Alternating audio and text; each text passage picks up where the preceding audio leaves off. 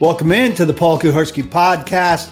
Ready to bring you great Titans information this week, brought to you by Zen Sports and Jaspers, part of the 440 Sports Network. We're going to talk about the Titans' run struggles this year, the relationship between Will Levis and DeAndre Hopkins, practice squad poaching, and I'm going to give you a stat that might scare you a little bit.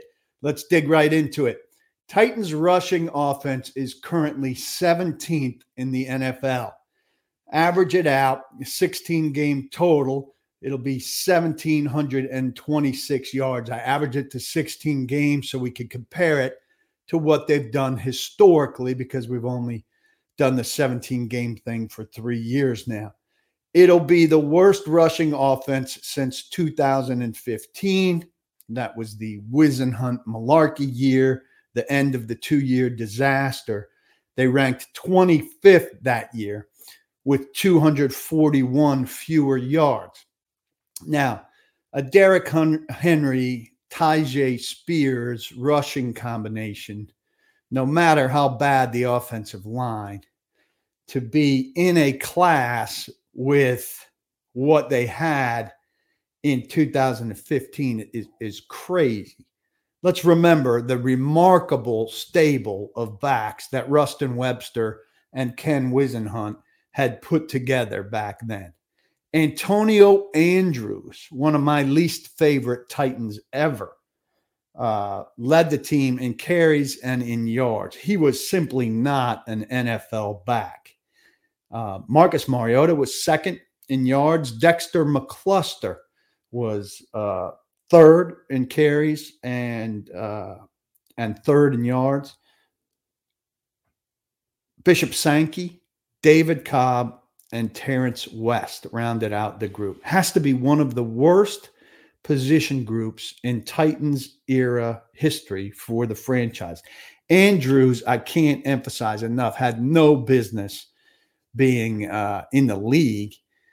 He wasn't fast, but he didn't have good instincts either. If he's going to be in the league, he needs to be down where Terrence West and David Cobb were on this list, as a very partial part of a rushing attack, not a lead back. McCluster was a sweetheart of a guy, but he was a complete Wisenhunt force. He wanted that kind of dual threat back, but out of the backfield, he was not particularly threatening. Bishop Sankey was a top 10 bust in franchise history. He was the first running back taken in that draft and an absolute disaster. David Cobb and Terrence West were just zeros. They averaged 4 yards an attempt with Mariota, 3.7 yards an attempt without him. And yes, they had a very bad offensive line too. Lawan at left tackle, combination of Byron Bell and Quentin Spain at left guard, combination of Brian Schwenke and Andy Gallick at center, Chance Warmack at right guard, and a combination of Jeremiah Potassi, speaking of draft busts, and Byron Bell at right guard. So we know this team also has a terrible offensive line. Derrick Henry is averaging 3.9 yards per carry. Tyjae Spears is at 4.7 yards a carry. The team overall is at 4.1. This is a team that has not articulated its identity very well. Mike Vrabel talks about effort every time identity is raised, and effort is a great quality to have as a team, but effort is not an identity. From 2016, the year after this rushing offense I'm talking about that was so bad, through 2021, the Titans had one off year, but it averaged 6th in rushing offense. That was who the Titans were. Last year, it was 13th. This year, it's in line for 17th. That's trending badly. And we know it's led by a bad offensive line. There's some Derrick Henry diminishment. His fans don't want to acknowledge that, but it seems like a good time to consider changing offensive identity as you put this offensive line back together. Now, this is a big debate, will they fans aren't using the wording, but it's a little bit like Seattle was when they were, let Russ cook. Um, people want to see Levis throw it more. And I think a revision is coming where the line's got to be better in pass protection for sure. You want to find guys that can pass protect and run block. But when you're revising 3/5 or 4/5 of your line, odds are you're not going to get guys who are great at both. Last year, the guys they brought in who turned out not to be very good had a tendency to rate better as pass blockers than run blockers. We'll see if that's a continued trend. Protecting the quarterback's got to be really the biggest feature, I would think. Running backs have to make the first guy miss, yada, yada. But even if they throw it more, you still have to run it. You're not going to have, a tremendously minimized run game. So it's going to be interesting to see how they view this. I think this is probably the end of Henry here, that you're going to have Tyjae Spears and another back who can also do everything the way Tyjae Spears can in terms of running the route tree and catching passes, so that you're not as predictable with which running back is on the field. You'll have a situational guy, for short yardage, but that'll be a small role. And it'll be more Levis centric, but that doesn't mean that your numbers are going to go crazy in terms of throwing it. Less predictable, more willing to throw it in more situations, starts with better pass protection. And they're at the crossroads now where they can decide what they want to be. They're already less Derrick Henry centric. And even if he's back, they'll be less Derrick Henry centric. It's an interesting time in franchise history in that regard. Will Levis and Derek's on my mind. Will Levis and DeAndre Hopkins have a very interesting relationship. We've seen them engage animatedly on the sideline. Their connection is the most important one the Titans have had this year in the passing game. And sometimes it's the only one that the Titans have had in the passing game. And Levis has handled this beautifully as a rookie. Levis we've talked about it, he's a guy who's got a lot of juice. And Hopkins is a really low-key guy. So it's striking how different they are. Hopkins doesn't have any of that outward fire in his DNA. He's not an NFL old school diva receiver with any of that throw me the damn ball in him. He's the most measured guy, as measured a guy as has ever come through the Titans locker room. It's not a bad thing. It's just his personality, and Levis's personality is far, far different. And so we talked to him a little bit about that this week. There's some serious yin and yang going on between the two guys who've made some big connections and are still building their relationship. Teron Davenport asked Levis a good question about those differences. And as someone who's a lot more like Levis personally, I followed up asking him if it can be hard to understand how Hopkins is. So here's Levis on That's that. tight. You got to see how dudes are wired and approach it appropriately. And, he's definitely one of those dudes that it's not going to do any good to get in his face and scream at him, But you got to just, massage the relationship and understand what's the best way to get through someone. And with him, it's probably the best thing is having a, level-headed one-on-one conversation about what's going on. Obviously, sometimes emotions are flying and things can get a little higher. But, you got to just maintain the relationship the best way possible. You obviously understand it very well. Are there ever moments where you wonder how somebody can be like that, just based on how you are? Like, how can a guy be that calm? It's so exciting. Yeah, I think we all fall into that with anything in our lives or any opinions we have. Like, how does this person think about it this way than I do? But that's just the beauty of this world and the game, and just how everyone's different. And it's the job of the leaders to understand how they are different, and then in turn how to respond and how to approach them to get the most out of them, the best out of them. So something I'm continuing try to do and better myself at. I'm looking to focus on these next 2 weeks especially.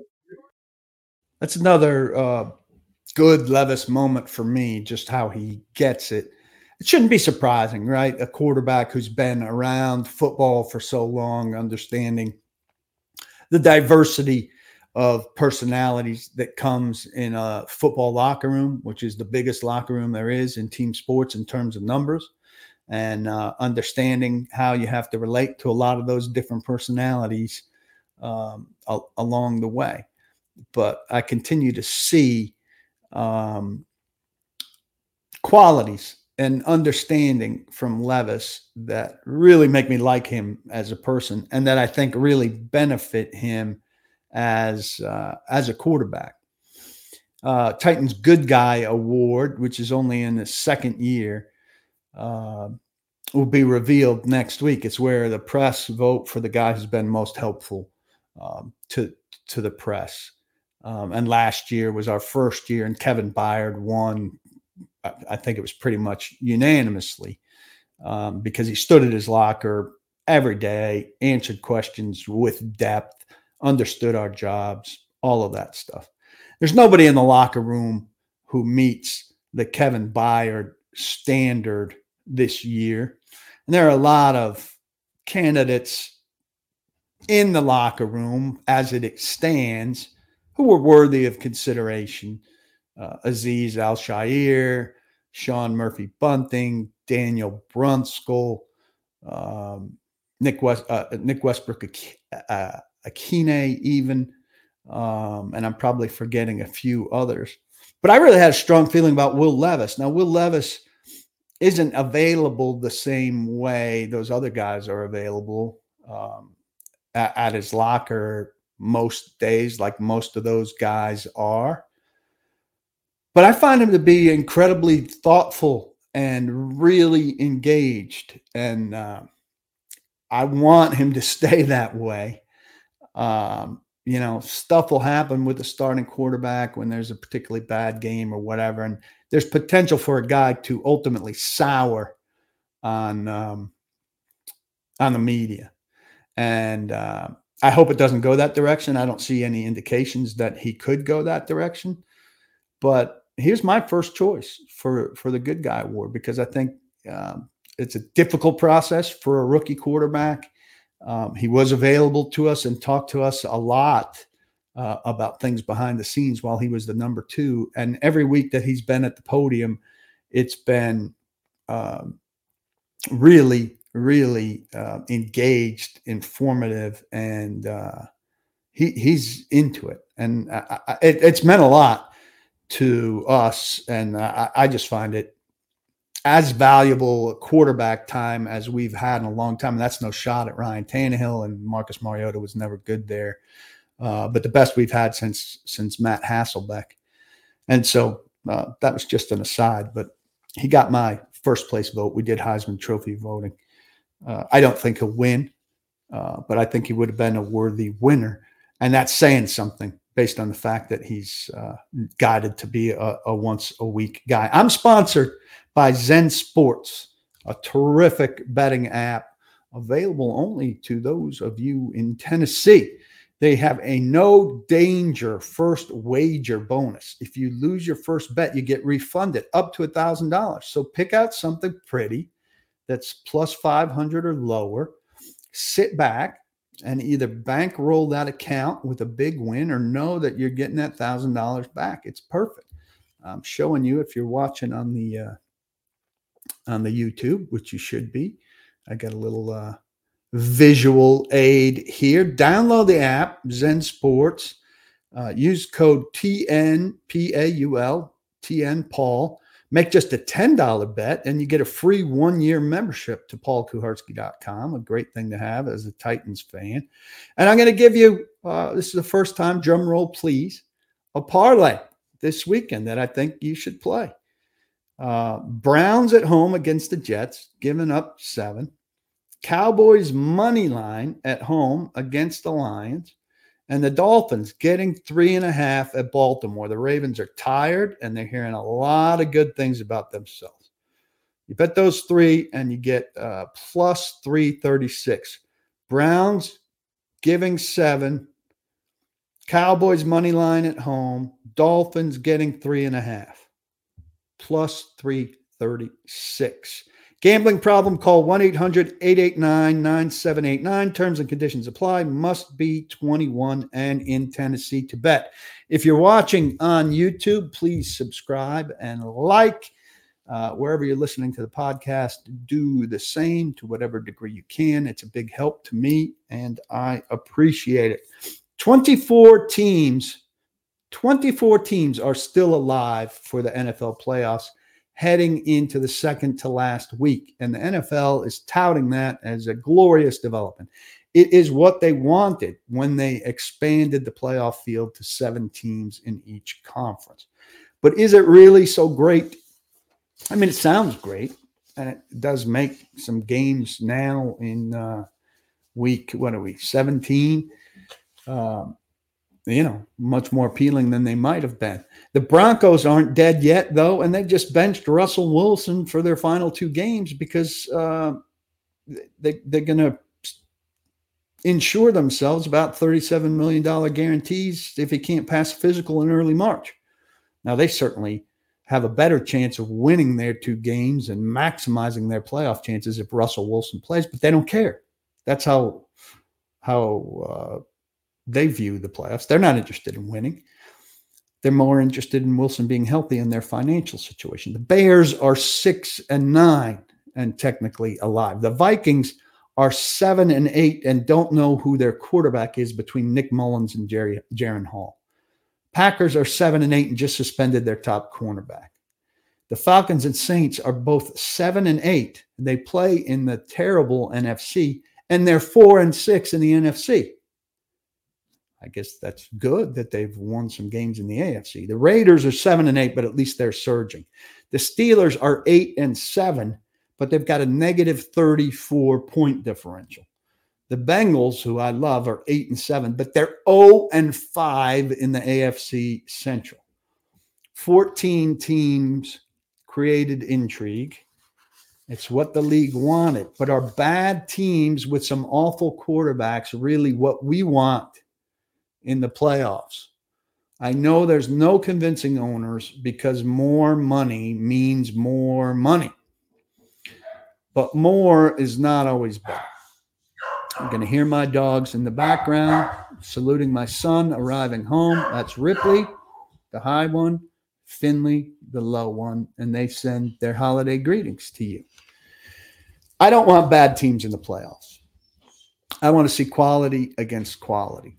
And more is not always better with the playoffs. That's the way everything's trending. And it's not for the better. So it's for the better building up to the playoffs. And then we're going to see a shit matchup or 2. Don't love it. Jasper's, also a sponsor of mine. Great place to go have something to eat. And let's be honest, you're not cooking at this stage of the holiday.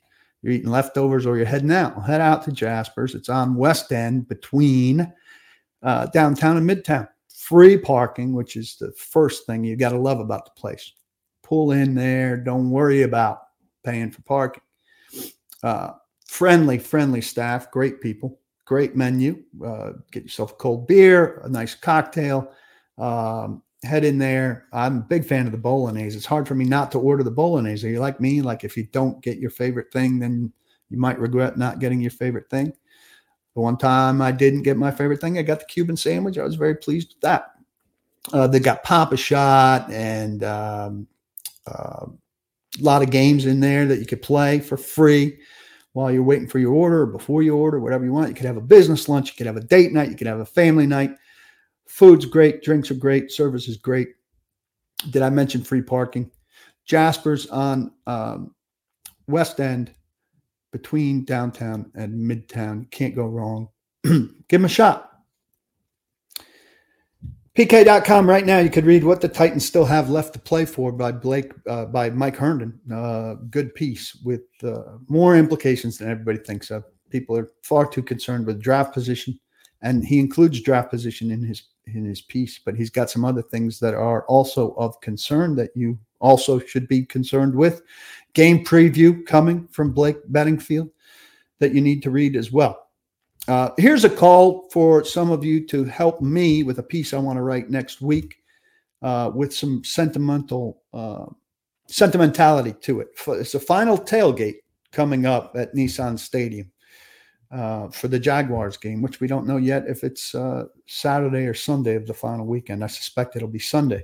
If you've been in these parking lots for 24 years, or if you're especially sentimental about pregame festivities there, please reach out to me at pkuharski@gmail.com, or you can DM me on Twitter, pkuharski@gmail.com. I want to hear your stories. I want to see your pictures, and I want to write about what's the final tailgating game at Nissan Stadium as we know it, because that parking lot is going to be under construction starting pretty soon after the season's over as they start to build new Nissan Stadium.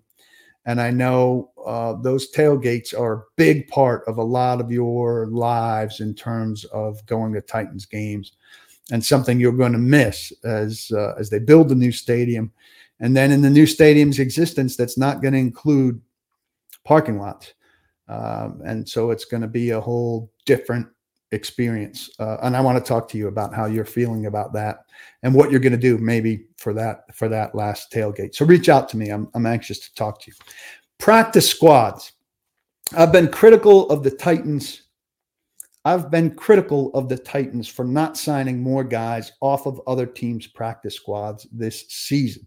It seems like there's a stable of players there where you should be able to find some guys you liked late rounds of the draft or as priority undrafted free agents that you could go pluck for the back end of your roster and carry into next season looking to develop.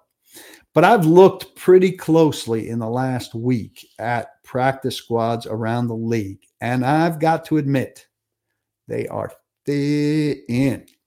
What happens is that every team around the league to some degree has gone through what the Titans have gone through. They get hurt, and guys go to IR, and they call up people from their practice squads. And then who's on their practice squads right now is not very good. They're not a lot of attractive players. I also know the Titans at least twice this year have gone after a guy on a practice squad, and the team he was on offered him a spot on their own 53, and he took it and stayed.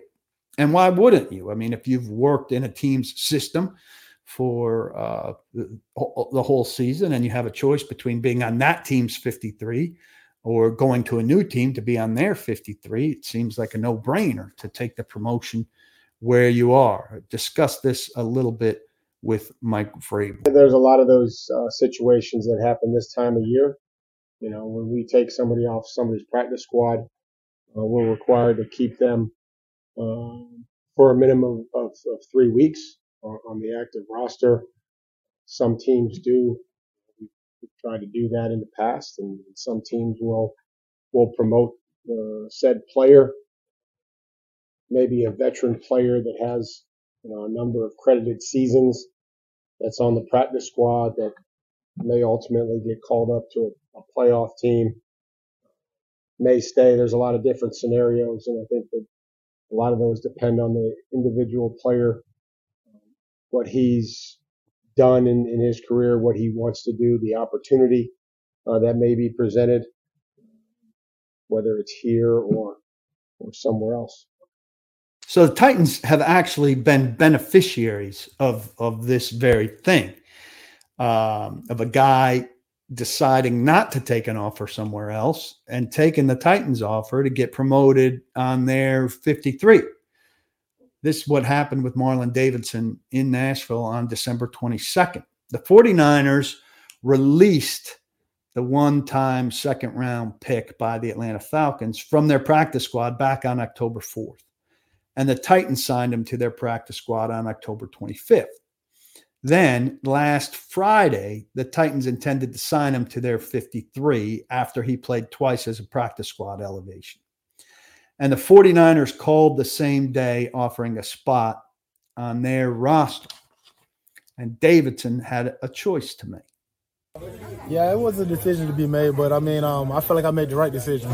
Being here in Tennessee, continue to show what I did, keep building off of what I started here, and it's amazing for me. I mean, I'm happy that San Fran had another opportunity to give me, but I'm here now. So. What's that like to go from maybe waiting to then having two teams that want you on their 53 at the same time? I mean, it felt good, but at the end of the day, like, it was a very, very hard decision. One that I had to make in a day, and it wasn't just one that I was going to make to go and do something like that. So, what cinched it for you? Just Tennessee, man. I like it here. I like Coach Vrabel. I really do. He's an easy guy to root for, and he's played well for the Titans since he's been up.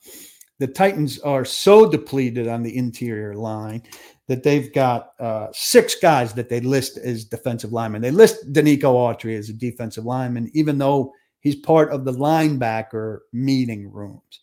The other 5 guys were not around when the season started. And so that Marlon Davidson is playing well for them at this stage bodes really well for him in the future, and he's going to have a chance to play himself into a spot next year when people are healthy again. Jeffrey Simmons certainly comes back. Kyle Pico, I think, has played his way into a chance for next season as well. I think he probably needs a exclusive rights contract. I'm not positive about his status, but Titans defensive line needs to be replenished. And some of these guys who are playing there now could be a part of it based on the efforts they're doing. So Marlon Davidson could have gone and signed with San Francisco when San Francisco is a Super Bowl favorite. But because of the familiarity he had with the Titans, and he's familiar with San Francisco, he was on their practice squad. He's more familiar with the Titans. He's in the Titans flow right now, and he decided to stay. So you can see what the Titans are working against when they're trying to do what I've been asking them to do, to go get guys off practice squads. You go get those guys off the practice squads, and if they go into the GM's office and say, hey, the Titans are ready to sign me to 53, and the GM says, hey, give us a minute. He and the coach meet, and they come back out and they say, hey, that's great that you've got an offer from the Titans. Congratulations. We'd like to promote you to the 53 here. It's awful easy to say yes. Do you want moving vans, or you just want to be promoted? I'll take the promotion, please. A stat of note here that might be cause for a little fear. I hope I'm being sarcastic when I say this, or I hope it turns out to be a joking fear. But I think, having watched the Titans as long as we have, and remembering Mike Vrabel and Rand Carthon laughing at the TV screen when they didn't take a wide receiver, that's how a lot of us interpreted it. There's some danger here. This is courtesy at IE_NFL Inside Edge. Titans wide receivers have averaged 15.1 yards per reception this season. 15.1 yards per reception. Strictly wide receivers, not targets, wide receivers. That's the second best in the NFL. The league average is 12.6. The 49ers are the only team better at 16.3. Houston and mighty bombs away Miami are tied for third at 14.4. Let's get this straight. The Titans wide receivers average more yards per reception than Miami. This makes me scared that Mike Vrabel and Rand Carthon are going to get in a room and look at this and say, we're okay at wide receiver. Let's go look at corners. Let's go look at edge rushers. Let's keep dealing with the offensive line. Please, God, no. Go to Zen Sports, download the app, bet $10. use TN Paul and you get a free membership to paulkuharski.com. Go to Jasper's on West End for a great meal, great service, great drinks. Don't block the box, and please be sure to lock your locks. Thanks for listening, everybody.